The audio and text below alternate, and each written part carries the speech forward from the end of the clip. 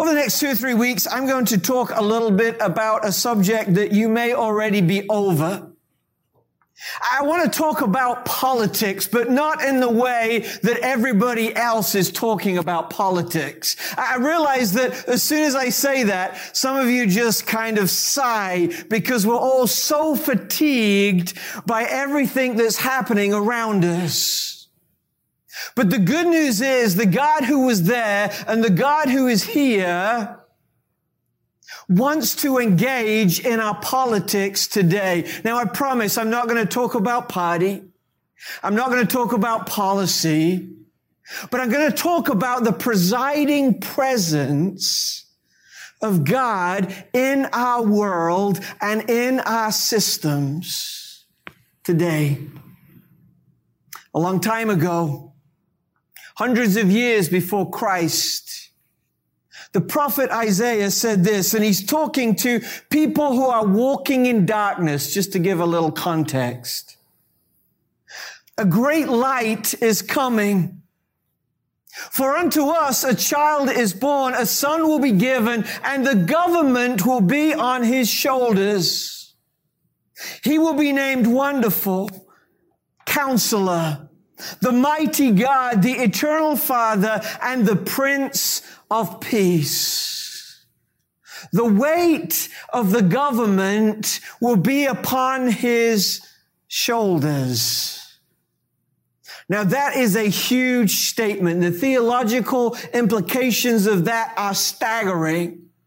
And over the next 2 or 3 weeks, I want to delve into that a little bit and remind us of what it means that God provides over us, over our nation, and over our world. I know it raises all kinds of questions. I'll try and answer some of them. But if I don't, please don't get mad at me, because I'm coming with a spirit of grace, just wanting to remind us all that in the midst of chaos, we have an ever-present help in our trouble. So we talk about the sovereignty of God. As we talk about the government weighing on Jesus' shoulders, I also want to say that because God is in control, that doesn't mean that we should be distant from the conversations. Because God is sovereign, it is actually, I believe, more important that we study and we see and we look and we pray in this area of politics. Politics is so divisive. And my concern is that the divisiveness of our political time can seep in and divide the church.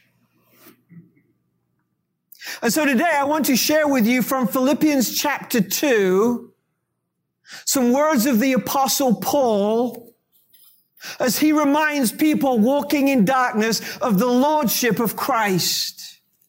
If you want to follow along, turn to Philippians chapter 2. Some of those beautiful words in Scripture. We're going to look starting at verse 1 till about verse 11, where Paul is calling to a divided, broken, dark walking people that there is hope beyond what they see right now. This week, as I was doing some study, I came across some words of a hero in the faith of mine from over 250 years ago, from John Wesley. Wesley says this in his journal in 1774. He says, "I met today some people who were about to vote in the ensuing election. And I advise them to vote without fee or reward for the person that they judge the most worthy.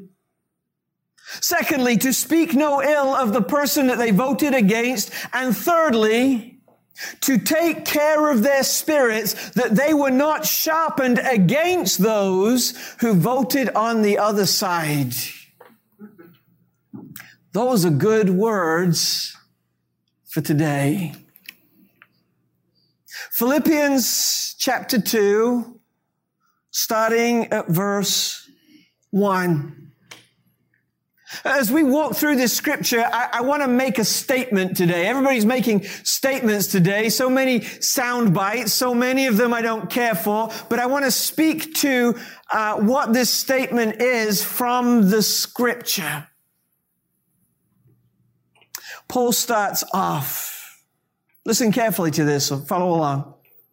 Open a tab on your computer. If you're looking at home, or find us on the YouVersion app. You'll see the scripture and some notes there. Paul says this: if there is any encouragement in Christ, if there is any consolation of love, if there is any fellowship with the Spirit, if any affection and mercy, then make my joy complete by thinking the same way. What he's doing as he begins this passage is he's making sure that the church is with him. And he's saying this is the litmus test that you need to take if you listen to the rest of what I'm going to say.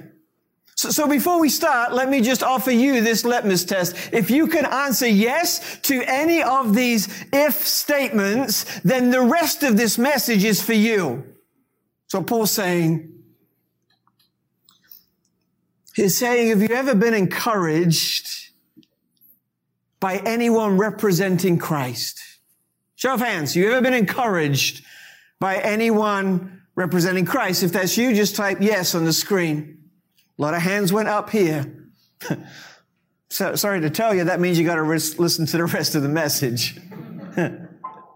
If you've received any consolation from love, he's saying if you've ever received love from the church, from a representative of Christ, then this is for you. Anyone represented and to that. If any encouragement, if any consolation from love, if any fellowship with the Holy Spirit, this is a big one. This church here that was so alive and figuring out what it meant to represent Jesus did so because they had the Holy Spirit in them. And the Holy Spirit was nudging them and leading them and prompting them and drawing things to their attention and to their mind. So if you've been in fellowship with the Holy Spirit, then this is for you. Anyone been in fellowship with the Holy Spirit? You know, honestly, I must have canceled preaching through this service about 10 times. But then something could come on the radio or I'd read something that just said, hey, you need to talk about that. I attribute that to a fellowship with the Spirit. If you have any encouragement, if you have any consolation of love, any fellowship with the Spirit, if any affection and mercy. Some versions will say tenderness and compassion. What Paul is saying is, if you have felt cared for by the church and consider yourself part of the family of God, then this message is for you. So all of us can raise our hands, whether we're here, whether we're online, and say, yeah, I meet some of those categories. If you've been encouraged, if you received the consolation from love, if you have fellowship with the Spirit, if you received affection and mercy, then make my joy complete by thinking the same way. He's talking here about something we touched on last week. If you've heard something, you've got to do something about it. If you've received something, then you have to give something. He's saying, my joy isn't complete because you've received all this stuff, but you haven't given back. You can make my joy complete. Paul's joy is coming not from a separation, but from a sameness. He says, I want you to think the same way. And what he's saying here is not that we should think the same politically, not that we should agree necessarily on the same policies, but he's saying that we as the church who received this stuff from God should think first from the perspective and the heart and the lens of God as revealed in His Scripture. Now, I realize that there's all kinds of interpretations about what this book says, about what positions we should take. But what Paul is saying is if you've received something, then it's primarily important that you think first, not politically, but spiritually. That you are united in Christ. You seek to have the mind of Christ. You vote because of your relationship with Christ. He gives 4 ifs, and then he gives 4 affirmations. 4 things that he attributes to harmony, this like-mindedness. He says, make my joy complete by thinking the same way, by thinking about Christ first. You should have the same love. You should be united in spirit, intent on one purpose.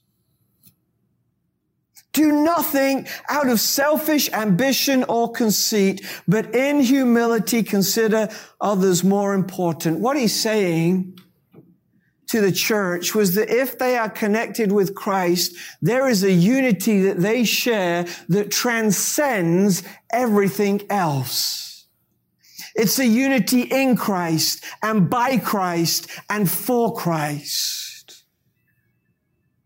Paul is saying that we as people of Jesus must unite together. Should we unite around party? It's impossible. Should we unite around policy? That's not what he's saying. I believe he's saying that we need to put Christ first. We need to trust God that the government ultimately does weigh on His shoulders. We need to get involved. We need to research. We need to vote. But in the midst of doing that, we must not forget that we belong to Christ and we're connected to each other because of that shared connection to Christ. He's talking about unity. And he goes on to talk a little bit more about unity. Do nothing out of selfish ambition or conceit. Do nothing out of selfish ambition or conceit. We live in a world, don't we, where selfishness rules, where selfishness has become our God. We are so full of our self-importance. It's all about me getting what I want and me being right. And so Paul starts off by saying, do nothing out of that selfish drive. I was reading a study this week by a sociologist called David Brooks. In 1950, he did a survey over 5 years of 10,000 teenagers about how important they felt, and he measured how self-absorbed they were against this scale he put together. In the 1950s, 12% of teenagers felt that they were the most important person in the world. He did the survey again just before he died in 1990. You want to know what the numbers were? Over 85%. And I'm part of that generation who's grown up thinking that my thoughts ultimately matter most. But Paul says, hey, if you're part of the church, if you're representing Jesus, if you're putting Him first, then you must do nothing, including voting, out of selfish ambition. Voting should be a selfless task. Do not consider others more important than you. Why? Because we're putting others first. We're not looking only to our own interest, but to the interests of others. The context here isn't how to vote, but that's some real good voting advice. As you're looking, as you're reading, as you're studying, as you're praying, do nothing out of selfish ambition, but in humility, consider others more important than yourself. Everyone should look not to their own interests, but also to the interests of others. And I implore you, as part of the church of Jesus Christ, people who represent Him, as we walk through this difficult, messy election season, do so with humility. Humility, said C.S. Lewis, is not thinking of yourself less, but thinking less of... No, did I say that right? Larry, you got a phone call. Humility is not thinking less of yourself, but look it up. Look it up. My mind has gone blank. It's really good. C.S. Lewis quote on humility. You'll find it. Google it. If you're home, do it right now because it's good. But the first thing I want to say, the first thing that Paul is saying, I believe, is that we unite together. Doesn't mean we have to vote the same. Doesn't mean we have to think the same. That would be horrible. It just means for the church of Jesus Christ, we put Jesus first. I realize that means different things to different people. Maybe that's part of God's glorious kingdom, and that's okay. But put Jesus first. So I believe Paul is saying, the statement he's making, we unite together, verse 5, around Christ's unique qualifications. Our unity comes first of all through Jesus. And this is what Paul says about Him. Adopt the same attitude of that of Jesus Christ, who existing in the form of God, did not consider equality with God as something to be exploited. Instead, He emptied Himself by assuming the form of a servant, taking on the likeness of humanity. And when He had come as a man, He humbled Himself and became obedient, even to the point of death, even death on a cross. What Paul is saying here is that ultimately, not only is our unity around Christ, but our focus should be Christ, because He is the one who is uniquely called and qualified to lead us.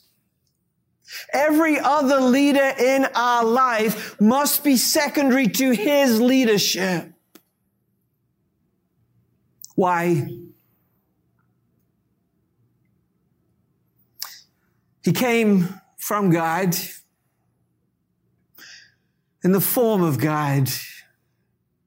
What that means is that when He came from heaven and became human, He morphed, He transformed, He kept the essence of who He was. But He did not consider equality with God as something to be exploited. He didn't need to be the boss man. He didn't get into any power struggle. In fact, He laid that power down and said, I have come to serve. He didn't want to exploit. Jesus never shames. Jesus never belittles. Instead, His leadership and His lordship is marked by sacrifice. He emptied Himself by assuming the form of a servant, taking on the likeness of humanity. He could have come as a prince. He could have come as a king. He could have come to a palace. Could have come to a courtroom. But he came as one of us. All the way from the glory of heaven to the brokenness of earth to become like one of us. I want to follow a man of humility. I want to follow a person of sacrifice. He became obedient to the plan and the will and the purpose of God. Became obedient all the way to death. Paul says, let me not just say he was obedient to death. Let me tell you how obedient he was, even death on a cross. There's this thought that many outside the church and some within the church have spoken about how Christians are today. And some writers talk about this idea of moral therapeutic deism. And the idea behind that is that there are many in the church whose view of God, the deist, is just that he is moral and wants us to be moral. And he is therapeutic in that he helps us to want to get better. And that's our understanding of who Jesus is. But Paul is saying Jesus is so much more than that. He is uniquely qualified to lead us and guide us because of his humility, because of his sacrifice, because he's obedient to God, even death on a cross. I often receive all kinds of emails from folks wanting to sell stuff to me and to the church. And one of these retailers the other day was having a clear out sale. And so I get the emails. I always try and sign up for the clear out sale emails. But this one says, we got cheap crosses available. And something inside me was just repulsed by that. Because there's nothing cheap about the cross. We serve a king who is humble enough and sacrificial enough and obedient enough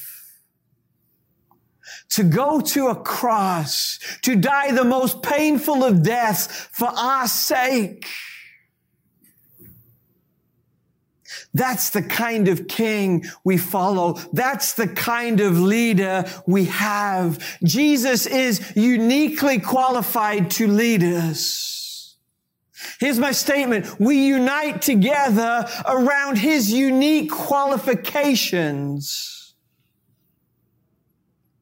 as we submit to his ultimate lordship. Paul says, you can be different, vote different, think different, understand scripture different. But let Jesus be first and be united around that truth. Understand that ultimately, whichever leader we have needs to be a secondary leader in our life to that of the leadership and lordship of Jesus Christ. Because he was humble enough and he sacrificed enough to go to death, even death on a cross. But as we know, that death on the cross wasn't the end. 3 days later, he rose again. And that's why Paul goes on to say, for this reason, God highly exalted him. That word highly is a strange word in the original text. It means like super exalted. Like hyper exalted. What Paul is trying to communicate is, hey, if you can reach this high and this is your view of God, well, then you need to kind of raise it even more. Because he has been super exalted. And he has been given the name that is above every name, so that at the name of Jesus, every knee will bow in heaven and on earth and under the earth, and every tongue will confess that Jesus Christ is Lord, to the glory of God the Father. We unite together around Jesus' unique qualifications, and we submit to his ultimate lordship. That's the first statement I want to make around politics to the church. We unite together around Jesus' unique qualification as we submit to his ultimate leadership. He is highly exalted. He has been given a name above every name. A name and an influence and a power that has presided over hundreds and hundreds of generations. A name that is provocative for all, but brings hope to many. A name that has power unlike any kind of power that our politics has today. Under this name, one day, every knee will bow. There's been a lot of talk about kneeling recently. That's a discussion I don't want to get into right now. But the truth is that one day we will kneel before God. For some, that kneeling will be a very pleasant, joyous, joyful moment. For others, it will be in reverence and fear. Every tongue will confess that Jesus Christ is Lord. And what Paul is talking about here is he's talking to some great, strong Christian theology. That we accept and acknowledge Jesus as the Lord of our life as we confess with our mouth and as we believe in our heart that Jesus is Lord. Why do we do this? To the glory of God the Father. In an election season that is so divisive, we unite together as people of Jesus with all of our differences, with all of our affiliations, with all of our understanding and lack of understanding of policies, around his unique qualifications, and we submit to his ultimate leadership. We unite together around Christ's unique qualifications as we submit to his ultimate leadership. Why? It says in verse 11, why? To the and for the glory of God the Father. He starts off the scripture by saying, hey, it's not about you. Do nothing out of selfish ambition. Consider others more important than yourself. Don't look to your own interests, but to the interests of others. And then he concludes it by saying, for the glory of God. And that's the pivot that a lot of us need to make when it comes to the issue of politics. Not am I going to get my way, not am I going to get what I want, but am I thinking, am I voting, am I engaging for the glory of God? The God who cares for all people. The God who loves passionately and deeply enough to go to a cross for us. Am I voting for the generations to come? Am I voting for people who aren't like me? We don't vote and engage out of selfish ambition. We engage for the glory of God. Here's what I want to leave you with today. This first statement as we talk about politics. I'm sorry if I offended you. That is not my goal at all. I just want to remind you that in this difficult time, we must unite together around the unique qualifications of Jesus, and first of all, submit to His ultimate leadership.